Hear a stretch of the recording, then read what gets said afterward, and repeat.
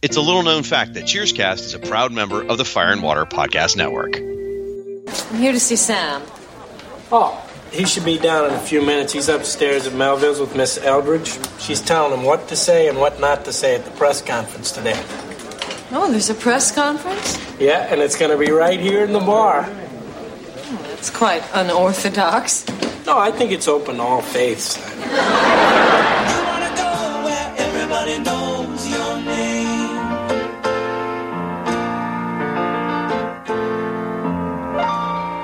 Hello and welcome back to Cheerscast, the podcast where everybody knows your name. I'm your host, Ryan Daly, and joining me once more to discuss the final episode of Season 4, the host of the SNL Nerds podcast and returning friend of the show, Mr. John Trumbull. What's up, John? How are you doing? It seems like I was just here like 4 episodes ago. It does seem like that. I mean, I don't want to tell you how to do your job, but it seems a little soon to have me back. But I'm always happy to be on the show. How have you been? Are you good? Well, if that's the way you feel, then you're not coming back until Season 7. Oh, no. All right. Well, good night, everybody. This has been fun. Yeah, here we are talking about Strange Bedfellows Part 3 of 3. This is Season 4, Episode 26. Before we get into the synopsis for this one, John, overall thoughts on this story so far, the first 2/3 with Sam meeting Ms. Janet Eldridge, the councilwoman of Boston, and this whole sort of saga with her trying to get Diane fired or quit. Yeah, it's a really interesting story arc for Cheers, because we've seen like Diane with another man, with Frasier. We did that whole arc in Season 3, but we haven't really seen Sam in a serious relationship and get to see Diane get jealous. So that's interesting. And that's a neat thing that the show hasn't done yet, even into the 4th year, just because Sam doesn't have that many serious relationships. Mm-hmm.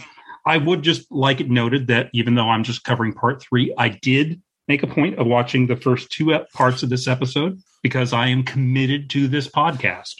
We appreciate it. Yeah, it's interesting. This is the first place I saw Kate Mulgrew, who is probably best known for doing Voyager, right? Or is it Orange the New Black at this point? I was going to say, I apologize to so many of my listeners, but I am not the biggest Star Trek fan. My heart sort of belongs to the original series just because those characters are the ones I'm the most familiar with.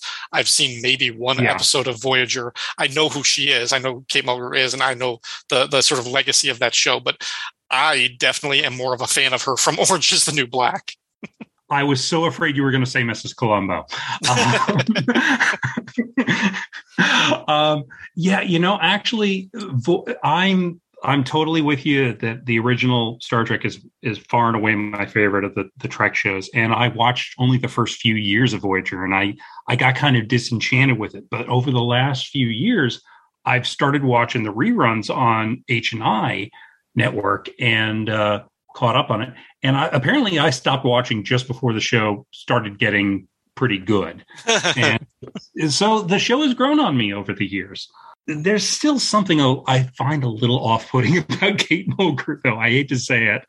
But I think it's something about her manner, but she just kind of comes off kind of cold on screen. And by halfway through episode 2 of this arc, I was really hating Janet Eldridge. I was just like, oh God, you're evil. Well, we'll see what happens in this one. So Strange Bedfellows Part 3, written as the 3-parter has been written by David Angel, directed by Jim Burrows. The original air date was Thursday, May 15th, 1986. Diane comes back to Cheers to apologize to Sam for eavesdropping on his conversation with Janet, hoping that once her guilt is assuaged, she can move on with her life. Instead, she panics and hides under Sam's desk when he and Janet come in to prep for a press conference. Eavesdropping again, Diane overhears Janet tell Sam that she's been getting a lot of questions about the long-term possibility of her relationship with Sam. Basically, if they'll get married. Sam instantly becomes uncomfortable with the topic, not wanting to put any more thought into it at the moment. Later that day, Janet holds a press conference there at Cheers. After fielding a couple of fluff questions, Diane sabotages the event by asking Sam if he plans to marry Janet. Sam gets defensive, and the reporters smell the blood in the water and pounce on this line of scrutiny. While Janet attempts to salvage the press conference, Sam is lured into a childish bout of making nasty faces at Diane, who then shoots him with a squirt gun, causing Sam to erupt and scream over the reporter's questions.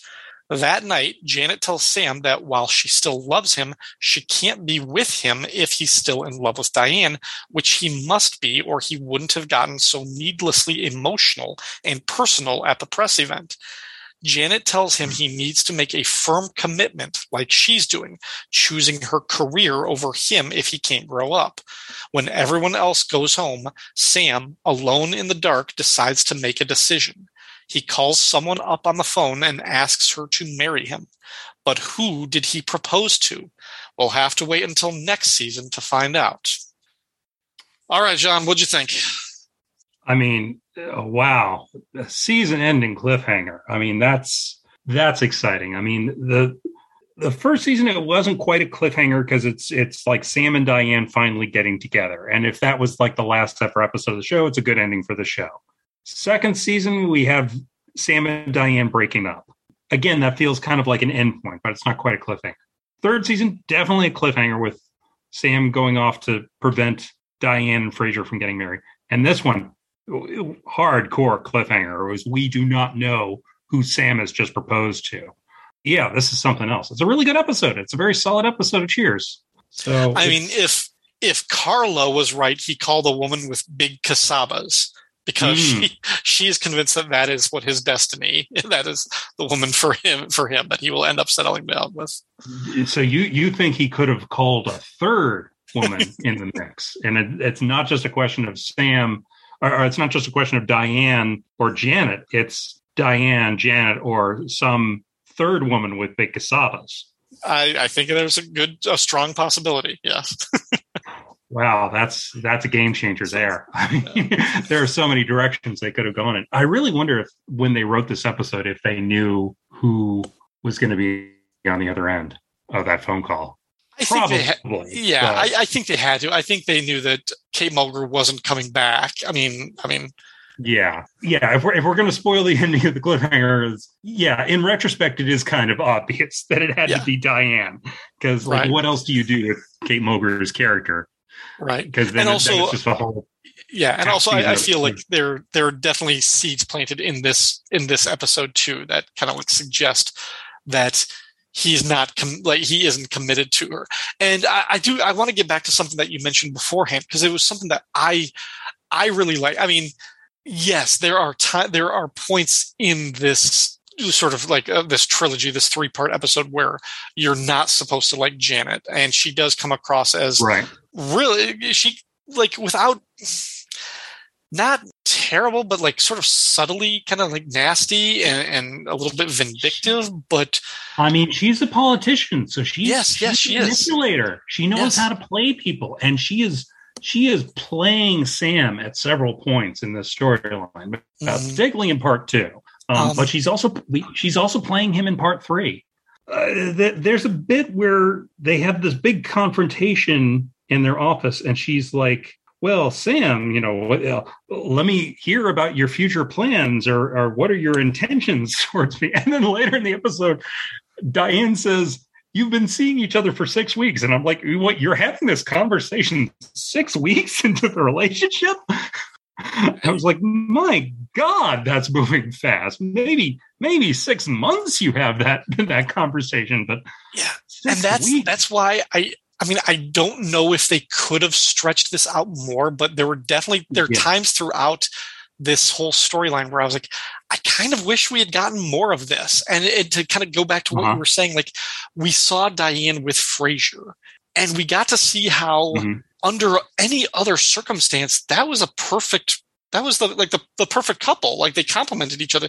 They had all these natural interests in each other. Like, she was good for him. He was good for her. They should have been together. They should have gotten married, except for the fact that she was more in love with Sam. And here they just didn't have the heat between them that and now you see Sam and Janet, and like even though she's not a bimbo, she's not like one like a supermodel or like a stewardess or something, like the type of woman that he would normally go for. She was actually better than that. I mean, first, he was still attracted to her. She was a great looking woman. They had that connection, that passion. When he goes to her office, he's ready to throw her down on the desk. But she challenged him to be a little bit better, to be a little bit more responsible, to take his position more seriously.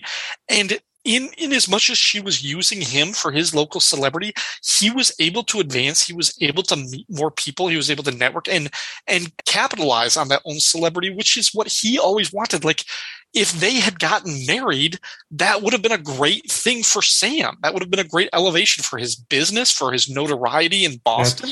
Like, they could have been a great couple. Yeah, he would become even more of a local celebrity. Yeah, exactly. And they could have been great together, but for the fact that the same is true, that he is more in love with Diane. And like, I think that that's the case, because we see it when she talks about marriage, how defensive and how upset she gets. And when Woody comes in and says, "Hey, are you ever going to post a notice like that to replace Diane?" And he says, "Leave me alone. I'll get to it eventually." He doesn't want to move on. He doesn't want to replace Diane, not just at the bar, but in his life. Like, I mean, I felt like that line was just telling that he doesn't see Janet as a long-term replacement for Diane, who his heart really belongs to. And that's why I kind of feel like at the end, obviously he's going to call, like, even if it wasn't a matter of the actress is contractually obligated for another season, obviously, like, Diane is the woman he was going to propose to. Right. Yeah, it's interesting that Sam's life would have substantially changed if that relationship with Janet Eldridge had continued. He could have played so many more games of Trivial Pursuit with Gary Hart. But I just had to mention the Gary Hart thing. That's right. Yes. Yeah. Gary Hart. It's such a thing that places the storyline in that moment in time in 1986, where Gary, future almost would-be president. I'm trying to think, like, what was there, like. They had John Kerry makes an appearance. Tip O'Neill, Michael Dukakis, I think. Yeah, like all these like local Massachusetts politicians. The chairman of the Joint Chiefs of Staff. Yes, what was his name? Admiral Crew, I think. I'd have to look up his name. Yeah, I got. And a few of the Boston Celtics as well. Yep. Yeah. Kevin McHale, like 2 or 3 times, I think. Yeah. Yeah. They got a lot of local Boston celebrities, and they were never too gratuitous about it. It was always somebody that you could conceive coming into Cheers because, like, they had a reason to be in Massachusetts or whatever. So, oh God, I'm just now like, if they did this show today, they would have had Elizabeth Warren showing up. That would have been hilarious. Like, she would have, probably would have been lecturing Carla or something like that. I mean, hey, Elizabeth Warren was great when she cameoed on SNL. I would like to see that. Yeah, that would be funny. I hadn't thought of what modern day Boston or Massachusetts celebrities we could have, but wow, it's kind of weird. They never had a Kennedy on the show. Yeah. Well. Okay, so going through the episode. Anyway, that was a big tangent. So. Yeah. So if we get our teaser, and this is one of those, every season finale episode has, like, basically we need to recap what happened in the episode before it, because they're always multi-part finales. And in this case, we get Woody recording a message on a tape recorder to send home to his parents in Indiana, and he's basically recapping the story that we've gone over with Sam and Janet and their whole thing. And then as he plays it back, it's a tape of Winston Churchill delivering a speech from 1940. And like Norm is leaning over like, what are you listening to? And Woody he assumes, he's like, wow, you always hear your voice sounds different on tape, but it's true. Yeah. It's a great Woody bit. And it's a clever way to recap the storyline so far. I also love when he's just like, hi, Mom and Dad, it's your son, Woody Boyd. He feels the need to put his last name in there in a taped message to his parents. But if they're Woody's parents, yeah, they probably did need that extra hint. Like, oh, that Woody. Yeah, oh, yeah, okay. Yeah. Then just picking up, and we kind of go through this whole plot line because we need some resolution from this whole thing with Norm and Vera and Vera's sister Donna, who has been at his apartment, like staying with them. And he calls her, what does he call her? An exhibitionist, like the sex-starved exhibitionist who keeps flirting with him. Yeah. This whole deal is that Vera is out of town. She went to Springfield, I'm assuming Springfield, Massachusetts, to deal with a family crisis. Why would her sister not go with her for this family crisis? I don't know. I heard Springfield. I was just assuming she went to go visit the Simpsons because we know that Cheers takes place in the same universe as the Simpsons. So yes, she has some connection with Marge, I guess. Yes, the Springfield that is adjacent to the desert. An East Coast like ocean, like large mountains. The Springfield, and it borders like 4 states that aren't close to each other. Yes. Springfield, it's like a TARDIS. It's wherever it needs to be for that week's story. It is. It's kind of a feeble excuse to have Vera out of town, but it's basically an off-screen subplot, so I think it's certainly forgivable. Right. So it's just to give Norm and Cliff some bits of business in this episode because otherwise they wouldn't have much to do. So yeah. So it's that Donna calls Norm and says she's making a turkey dinner, and she says there will be no dressing. And he's trying to read the double entendre, and he's like, "Is it okay? Does she mean the food or the clothes or like them?" So Cliff ends up going to dinner with them. And comes back and saying that Norm was exaggerating and how dare he impugn the reputation of a sweet, innocent girl like that. Because it was obvious that Donna was coming on to Cliff the entire time. And Norm was like, "Oh, thank you, Cliff." Yeah. And that's pretty much it for that subplot. Yeah, it didn't really kind of fizzled out, didn't really go anywhere. Which I feel is the case with anytime they try to do like longer subplots with Norm, like they don't go anywhere, like at the time, like when Vera moved out, eventually she just comes back in, and then for a while in season 3, they were trying to get pregnant, and they just stopped. Well, I think that's just kind of because there's only so much you can do with an off-screen character. I mean, because it's basically just going to be Norm telling us about, oh, here's this thing that's happening with Vera, and we don't see Vera, and we don't see her sister. I guess because they found it funnier that way. Because if they show Donna, then we have to address the question of like, well, is Vera's sister attractive? And if her sister is attractive, does that mean Vera is attractive, or is Norm exaggerating? And why open that can of worms? Yeah, right. Good point. So Diane comes in, and Woody tells her, let slip that there's going to be a press conference held at the bar today, and she says that's quite unorthodox. And Woody goes, "No, I think it's open to all faiths." Great line. And wow, is it so flimsy that she's having a press conference in Cheers? Yeah, of course. I mean, does that make any sense for a politician to have? I mean, she says at the beginning of the press conference, she's like, "Oh, I thought you might be tired of the usual press room, so I thought I'd show you reporters what the inside of a bar looks like." Which was a nice cover. I mean, they had to address it. They had to they had to come up with, like you said, as flimsy as it is, they needed some reason. So I was like, okay, that's fine. We'll move on. I mean, it made sense in the first part when she's just doing like kind of a walking tour, and they just kind of stop in to like meet people, and she's pressing the flesh and campaigning and stuff like that. Right. That was fine to have her there. But now it's like, why are you having a press conference there?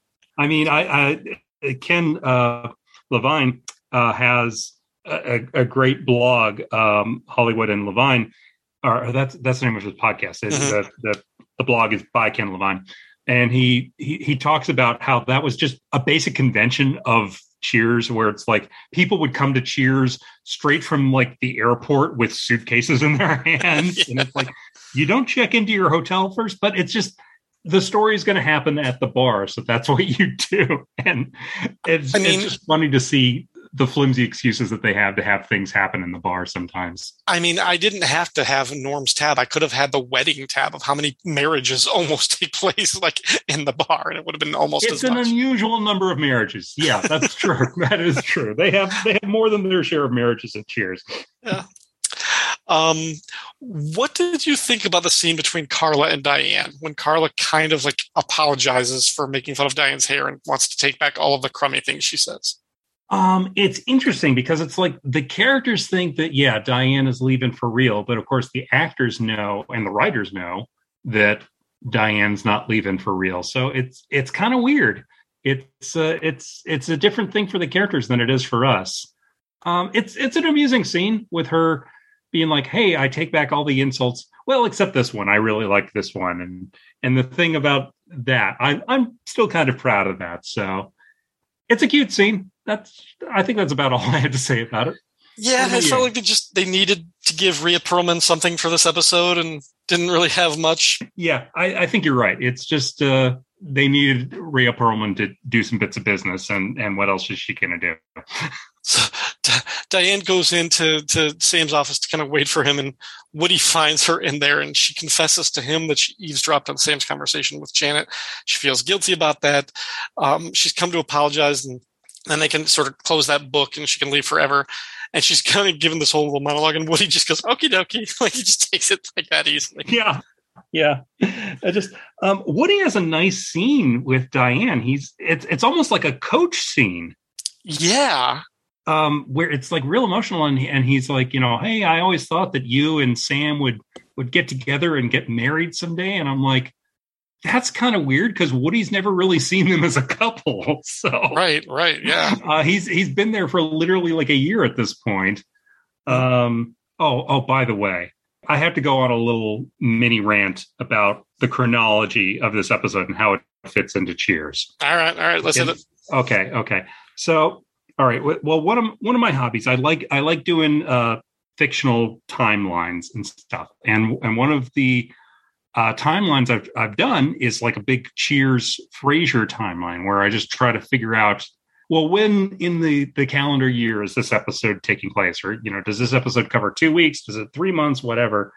Okay. So in this arc, we've got an election for the Boston City Council because Janet Eldridge is running for re-election. And so you'd think that the episode takes place in October, November, somewhere in the run-up to the election. But in the first part, Frasier says, it's been 1 year since Diane left me at the altar. Right. So if assuming the last season finale took place in like May or June, that means that this one is taking place in May or June. And I actually looked it up. The Boston City Council had elections in 1985 and 1987, but they did not have one in 1986.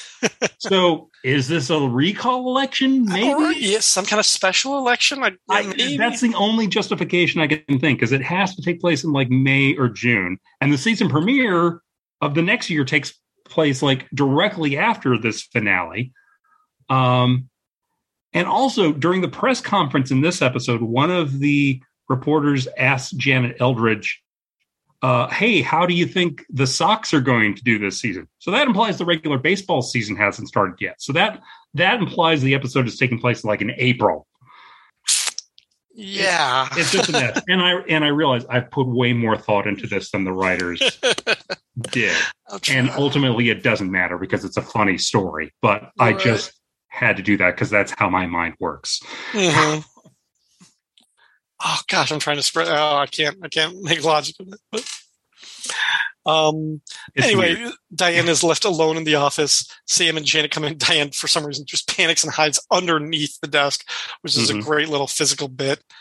I love it. I love how Sam's body language and his whole behavior and demeanor changes when Janet starts talking about them getting serious. Right. She's like, you feel like you're trapped. And he immediately like gets out of her embrace. And he's like, yeah. He's like, I don't feel trapped, but like he physically moves her to get away to like move. Right. It's like, that's just great blocking, great little bits. Yeah. I thought that was perfect.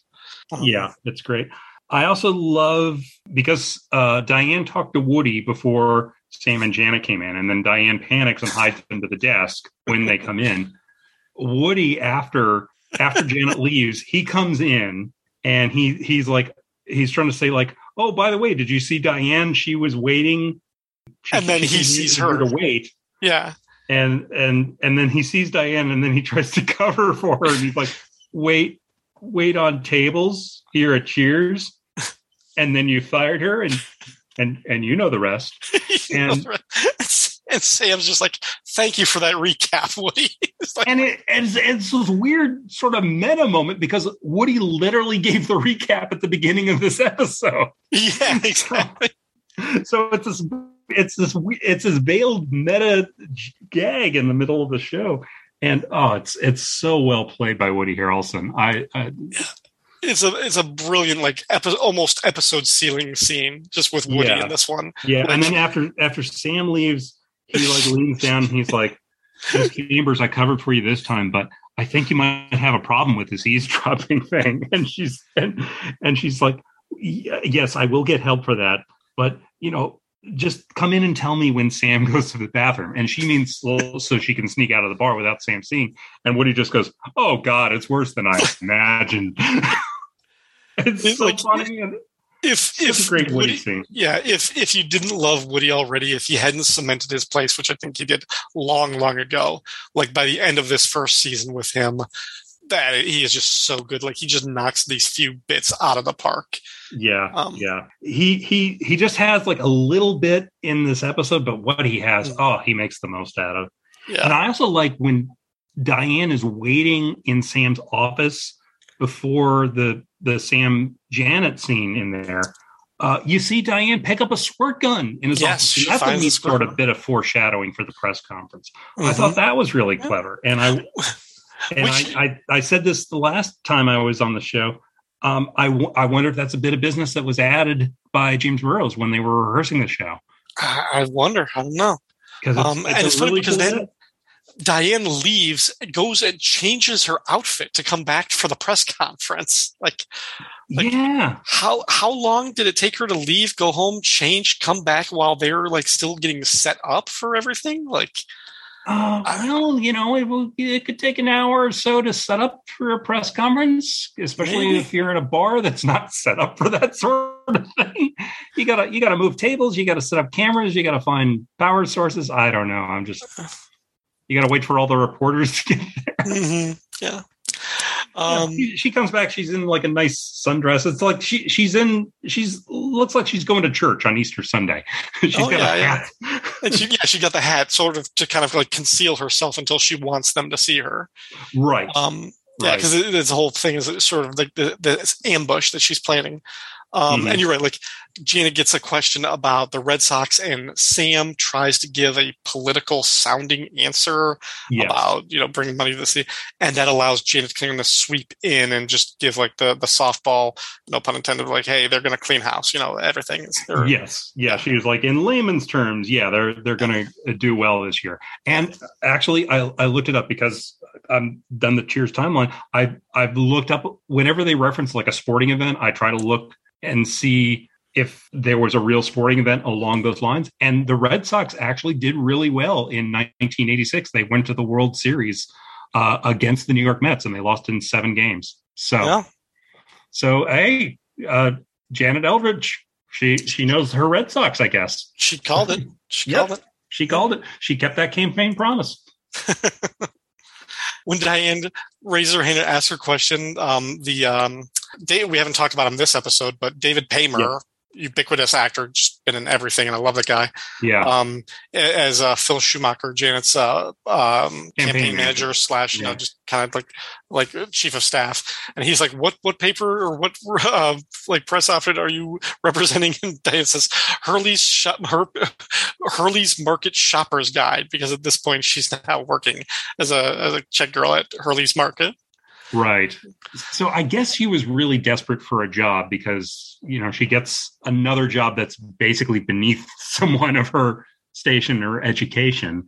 But if she's not collecting unemployment, I guess she was desperate. And she was like, all right, I'm going to get a job at a supermarket. And then she asked this question about their future, and this throws Sam off completely. He gets sort of controlling about the microphone and then gets defensive. And you see the other reporters just picking up on it and instantly just like diving into the same line of thinking as Diane. Like she's just threw a grenade up there. It was great. Yeah, it's great. I mean, just her going out of her way to sabotage And we just see how Sam and Diane regress each other when they're in each other's presence. I mean, by the end of it, they're sticking their tongues at each other and making faces and doing that thing where you put your hand up to your nose and which like calls back to their breakup at the end of season 2 when Sam was like, I want to fight. And she's like, no, I don't want to stoop to this. And she's got her back to him at the door and she just wants to leave. And he's making all these faces until she finally just blows up and looks at him again. And he's like, I win. And like this sort of childish stuff with their like making faces at each other. Yeah. Cause I mean, they both have that competitive edge to them. I mean, neither one can give any ground. Neither one can admit they're wrong. Or admit that they lost a fight, or if they can admit that, it just takes a great deal. And Diane literally has a squirt gun in her purse to squirt Sam during the press conference, and color coordinated with her outfit. By the way, it's a nice yellow. Right. So she made the fashionable choice too. Yeah, which I felt like that part just took it up a little bit too far. I felt like that part went. I don't know. That was the deal breaker for you? Well, again, maybe it's looking at it through a modern lens, and the idea of bringing any kind of gun and shooting at somebody during a press, like a political event or something like that. Just I did wonder, like, if Janet Elridge had been like a senator or something, or something above city council, she might have had like a Secret Service type person tackling her. But that would probably be too real, and it would take you out of the sitcom world that Cheers lives in. So I don't know, like just something about like the squirt gun, just that escalation, and the fact that it seemed almost like Sam was the only person who saw it, like nobody else even caught it and everything like that. And then when he's trying to throw it, and then when she grabs his tie and like pulls his tie in through the door as she's like closing it behind her, and he gets stuck. That I thought was kind of funny. Yeah. I mean, just some great physical comedy in there.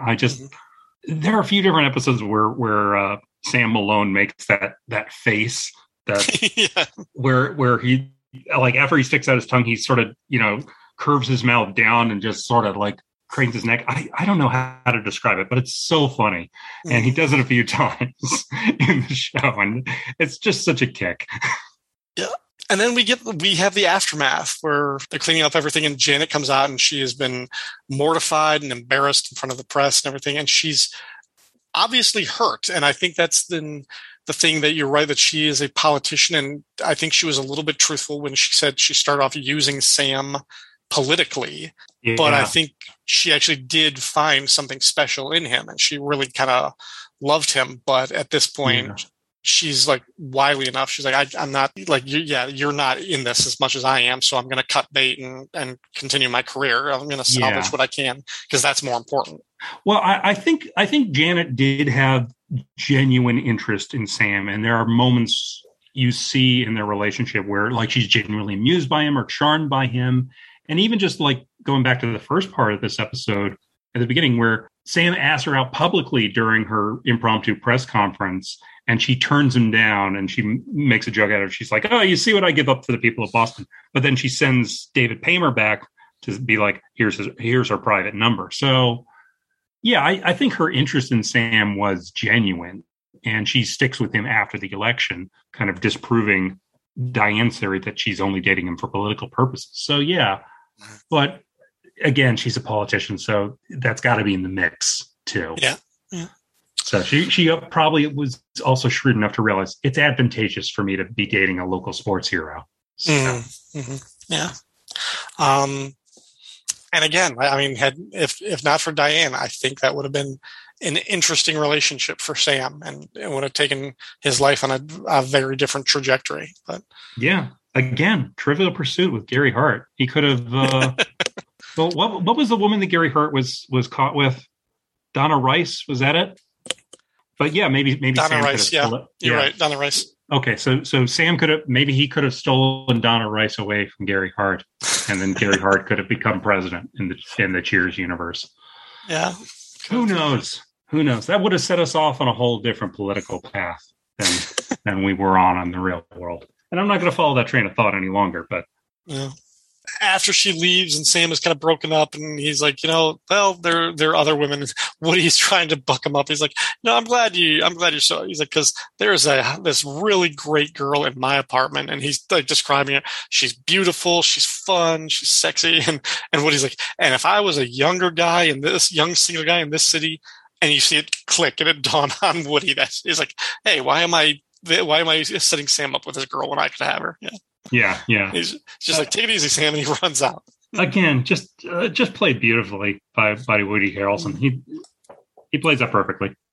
And then the last bit where Sam is alone, like he sends Carla out and everything, and he's there at the bar and he turns off the light. So we get this really interesting bit of directing where he's like in such shadow that like when it does the close up, you don't see anything except really his face and his shirt. Everything else is blacked out. Yeah. It's a really interesting bit like that, like this, dark moment of the soul when he calls up somebody and he's like, don't say anything. Just hear me out. He's like, do you want to get married or something? Yeah, I think he just says like, "Oh, what the hell? Will you marry me?" Like he does it in the moment. He does it on impulse, which is a very Sam Malone way to do it. He didn't know he was going to propose marriage when he picked up that phone, but he just says, "Hi, I've been thinking about you. Oh, what the hell? Will you marry me?" And that's the end of the season. That's a great cliffhanger. That's a great way to end the season. Yeah. Oh, Ted Danson is so good at playing those rare melancholy moments of Sam where I love it when Sam gets thoughtful and when he starts self-examining his life and he's like, I'm pushing 40. What do I have to show for it? Maybe it is time for me to settle down and get serious about somebody. And it's so rare that you see those moments of like the real person under, quote unquote, Sam Malone, but Ted Danson just nails it, man. He's great. So no, it's a great little finale. It's a great capper and setup for the cliffhanger. Although, as we've said and as I've documented, I think the writing was even outside of the meta TV show of who is your female lead. I think there was enough evidence just in the way that the show was set up that to suggest that he was calling Diane, not Janet, and not some other third option with big casabas. Yeah, but I think they set it up well that Janet seems like a viable option.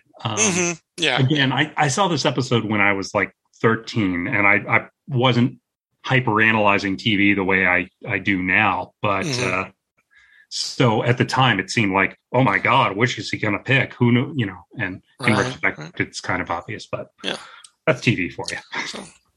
All right. Just a few little things or one more little trivia. It's a little known fact. Frasier is not in this episode. And I think this is the last episode in the series in which he does not appear. Oh, interesting. I mean, he definitely becomes a regular in the opening credits starting next season. And I think he's in every episode going forward. Yeah, I can't recall him missing any going forward. I mean, I think I said in the last episode I did with you, I thought he was in the opening credits on season 4, and I was very surprised to find out that I was wrong on that. But I gotta say, I didn't particularly miss Frasier in this episode. He would have seemed kind of extraneous in the story because it's a Sam and Diane story, and we already have a third wheel in Janet Eldridge. And I mean, they kind of tied up Frasier's part pretty well in the last episode. So, yeah. I mean, they didn't. I mean, they didn't even really have enough for Carla and even barely Norm and Cliff to do in this episode. They really had so much meat packed in just with the love triangle aspect. So, yeah. I'm sure by this point in the series, the supporting actors knew the deal. They were like, the finale is going to be a Sam and Diane episode, and the rest of us might have a couple cool lines or bits to play, and that's fine because they get their moments throughout the season. So at this point, it was kind of like almost everyone would get 2 or 3 spotlight episodes. There'd be 2 Carla episodes a season, 2 Norm episodes a season, or at least 2, if not more. Right. But and that's a good balance. I mean, For Norm's tab, speaking of which, he had 4 beers this episode. So at the end of season 4, he has had 377 beers.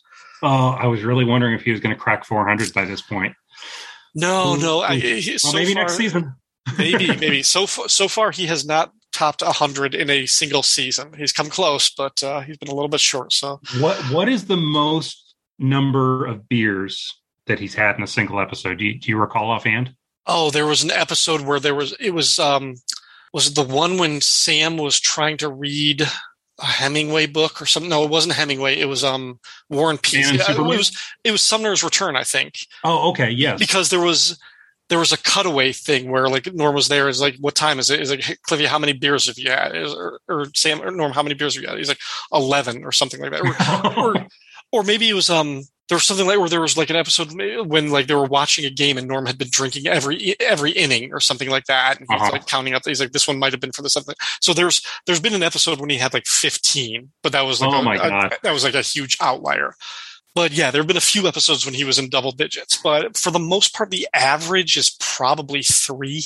It's like kind of like almost every scene he has a beer is kind of like the average. I got to tell you, I find this fascinating, and it's such a great recurring bit for the show. And I hope that when you complete this podcast and finish off season 11, I hope that the grand total is added to the Cheers Wikipedia page. Hopefully, it will. I should submit that. Yep. Yeah, we should become Wikipedia editors just so we can submit that. Good thought. Ryan Daly of Cheerscast figured out that Norm consumed X number of beers over the course of the entire series. and we should have charts and graphs and all that. Let's go all the way with this thing. For the employee of the week, I did think, again, Sam and Diane are both great. I think Sam, this was more a Sam episode. However, big shout out to the close runner up was Woody for, as you said, with just a few little bits, did so much. Mm-hmm. So Woody gets the shout out, but this was Sam episode for me. Yeah, I gotta agree with you. I gotta give a shout out to Woody. Because he's very funny. I love the she came in here to wait on tables here at Cheers. Yeah. Just Woody trying to cover for Diane is hilarious. And I haven't mentioned either of these lines before, but Diane also has a couple of great lines in this episode that Shelley Long just delivers beautifully. When she reveals to the bar that she's a checkout clerk at Hurley's Market. Yeah. One of the barflies is like, "Hey, that's my market. Yeah. Next time I'm in there, I'll say hi." And she just goes, "If you don't, I'll be angry." She goes into this customer service mode and then is immediately disgusted at herself for doing that. Right. Another Diane line I loved was when she's trying to ask the question at the press conference. She says, like, I'm with the Hurley's Market Shoppers guy. Yeah. And he's like, no, we're not taking a question from that. And she just goes, "Oh, I'm sorry. I thought this was America." Beautiful line read by Shelley Long. That's great. But at the end, I had to give it to Sam. I think he's definitely the employee of the week. Just all the physical humor with the sticking out his tongue at Diane, the tie in the door bit, the thing he does with his voice when he's caught in the door by his necktie. He raises it, and the melancholy moment at the end where he's just examining his life and he just proposes on impulse. I mean, it's just so great. So yeah, I got to give it to Sam and Ted Danson. Yeah, and that leads to my home run because there are some great funny moments, but I think the dramatic button of like that last moment, the proposal at the very end is the highlight of this episode. And just like from the lighting and the delivery and everything about that, that's the best part about this one. That's the thing that you remember. But in terms of my runners up for the more comedic things, I do love Woody talking to Diane under the desk when he's like, "I covered for you this time, but I think you've got a problem." Yeah. And then the one that kind of surprised me, but I really, really thought this was funny, was during the press conference. You mentioned how like Diane asked the question. She's like, when she's talking about marriage, and Sam is like, we've only been together for 4 months. And Diane's like, by my calculation, it's only been 6 weeks. Maybe it just seems longer. And one of the reporters stands up and goes, Councilwoman, do you agree with Mr. Malone that the relationship seems to be dragging along? Delivers it with this really slow exaggeration. It's has your relationship lost its momentum? They're going in for it. I'm like, what a great delivery from the reporter. It's a great delivery, and it's beautifully scripted. I love that whole press conference scene. I love at one point during the press conference, Sam says to Diane, "How dumb do you think I am?" And then Diane immediately comes back with, "Oh, I think we're supposed to ask the questions. Janet, how dumb do you think Sam is?" That could be my home run of the episode, but I think I had to give it to Woody on the she came in here to wait tables at Cheers. And you fired her. You know the rest. Funny and such a great Woody moment. Yeah. So I tend to give my home runs to my biggest laugh of the episode, and I think the Woody was that. But Diane turning it around to how dumb do you think Sam is? That's another great moment. So just missed it. Yeah. All right. Well, folks, that is it for the season 4 of Cheers Cast. I will be back in 2 weeks to cover some more listener feedback and go over some final thoughts about the season. But until then, John, thank you very much for coming back one more time. Where else can people find you if they want to hear more from you? Okay. If you want to hear more from me, first I question your judgment. But if you do, I do a podcast called the SNL Nerds, where I cover episodes of Saturday Night Live with my friend and fellow comedian, Darren Patterson. We talk about new episodes of SNL when it's on. When it's not, we cover movies and other projects starring SNL alum, and we interview people involved with the show as well. You can find us on Twitter at SNL Nerds Show, and just do a search for SNL Nerds Podcast, and you should be able to find us wherever you listen to fine podcasts like this one. And you can follow me on Twitter at Trumbull Comic, TRUMBULL, and the word comic. All right, John, thank you very much for coming back. And thank you to all of you out there who listen to Cheerscast and support the show by liking and sharing on Facebook, favoriting and retweeting on Twitter, and leaving a comment on the website, fireandwaterpodcast.com. You can also support the Fire and Water Podcast Network on Patreon. Special thanks to Ashford Wright from the Right On Podcast Network and Rick from Jeff and Rick Presents, who sponsor this show.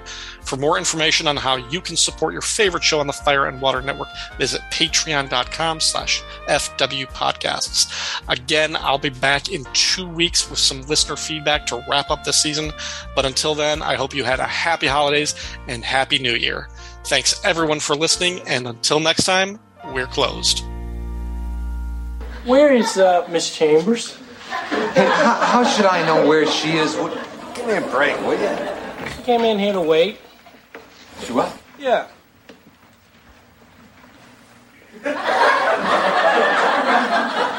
Wait on tables here at Cheers, and you fired her, and you know the rest.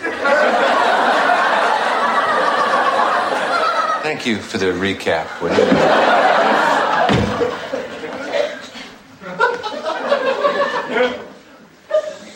Miss Chambers? Uh-huh. I covered for your eavesdropping this time, but I think you have a real problem.